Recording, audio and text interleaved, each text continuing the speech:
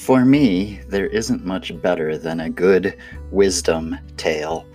What I mean by that is a tale where everything looks hopeless, where the situation seems unsolvable, and some person, often a person we don't expect, a person that is on the downside of society, often it's a fool, is able to see through the situation in such a way and make such a startling observation that the situation is either fixed or the person who is causing the problem is put in their place.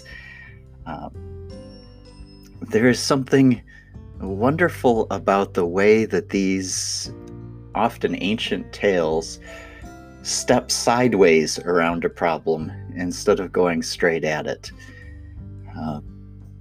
And so today I was reading some of these tales and I found an Aesop's fable, the one that I hadn't heard before, which I suppose isn't surprising. There are quite a few of them, which I found delightful.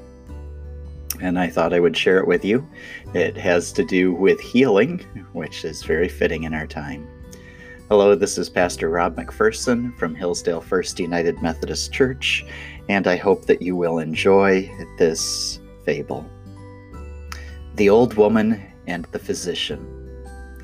An old woman, having lost the use of her eyes, called in a physician to heal them, and made this bargain with him in the presence of witnesses, that if he should cure her blindness, he should receive from her a sum of money.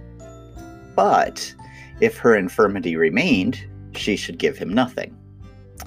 This agreement being made, the physician time after time applied his salve to her eyes, but on every visit took something away, stealing all her property little by little. And when he had got it all, then he applied the actual healing salve and healed her and demanded the promised payment. The old woman, when she recovered her sight and saw none of her goods in her house, would give him nothing.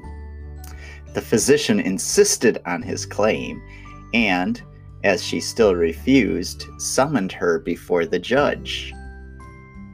The old woman, standing up in court, argued, "This man here speaks the truth in what he says, for I did promise to give him a sum of money if I should recover my sight, but if I continued blind, I was to give him nothing.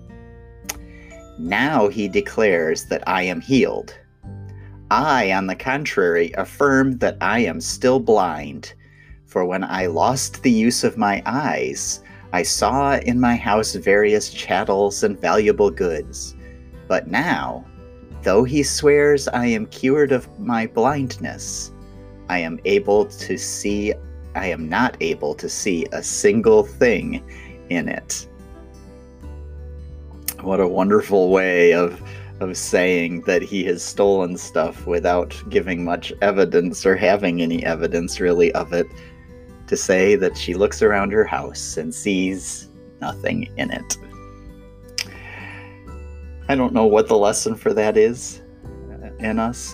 Again, I just very much enjoy wisdom stories where a person finds themselves in a stuck place. And maybe that's the lesson for us today. We find ourselves in stuck places and we can step sideways around our problems, look for creative solutions that maybe we hadn't ever even thought about. Maybe they're even ones that come from people we would never expect. May you have a wonderful day. Grace and peace to you.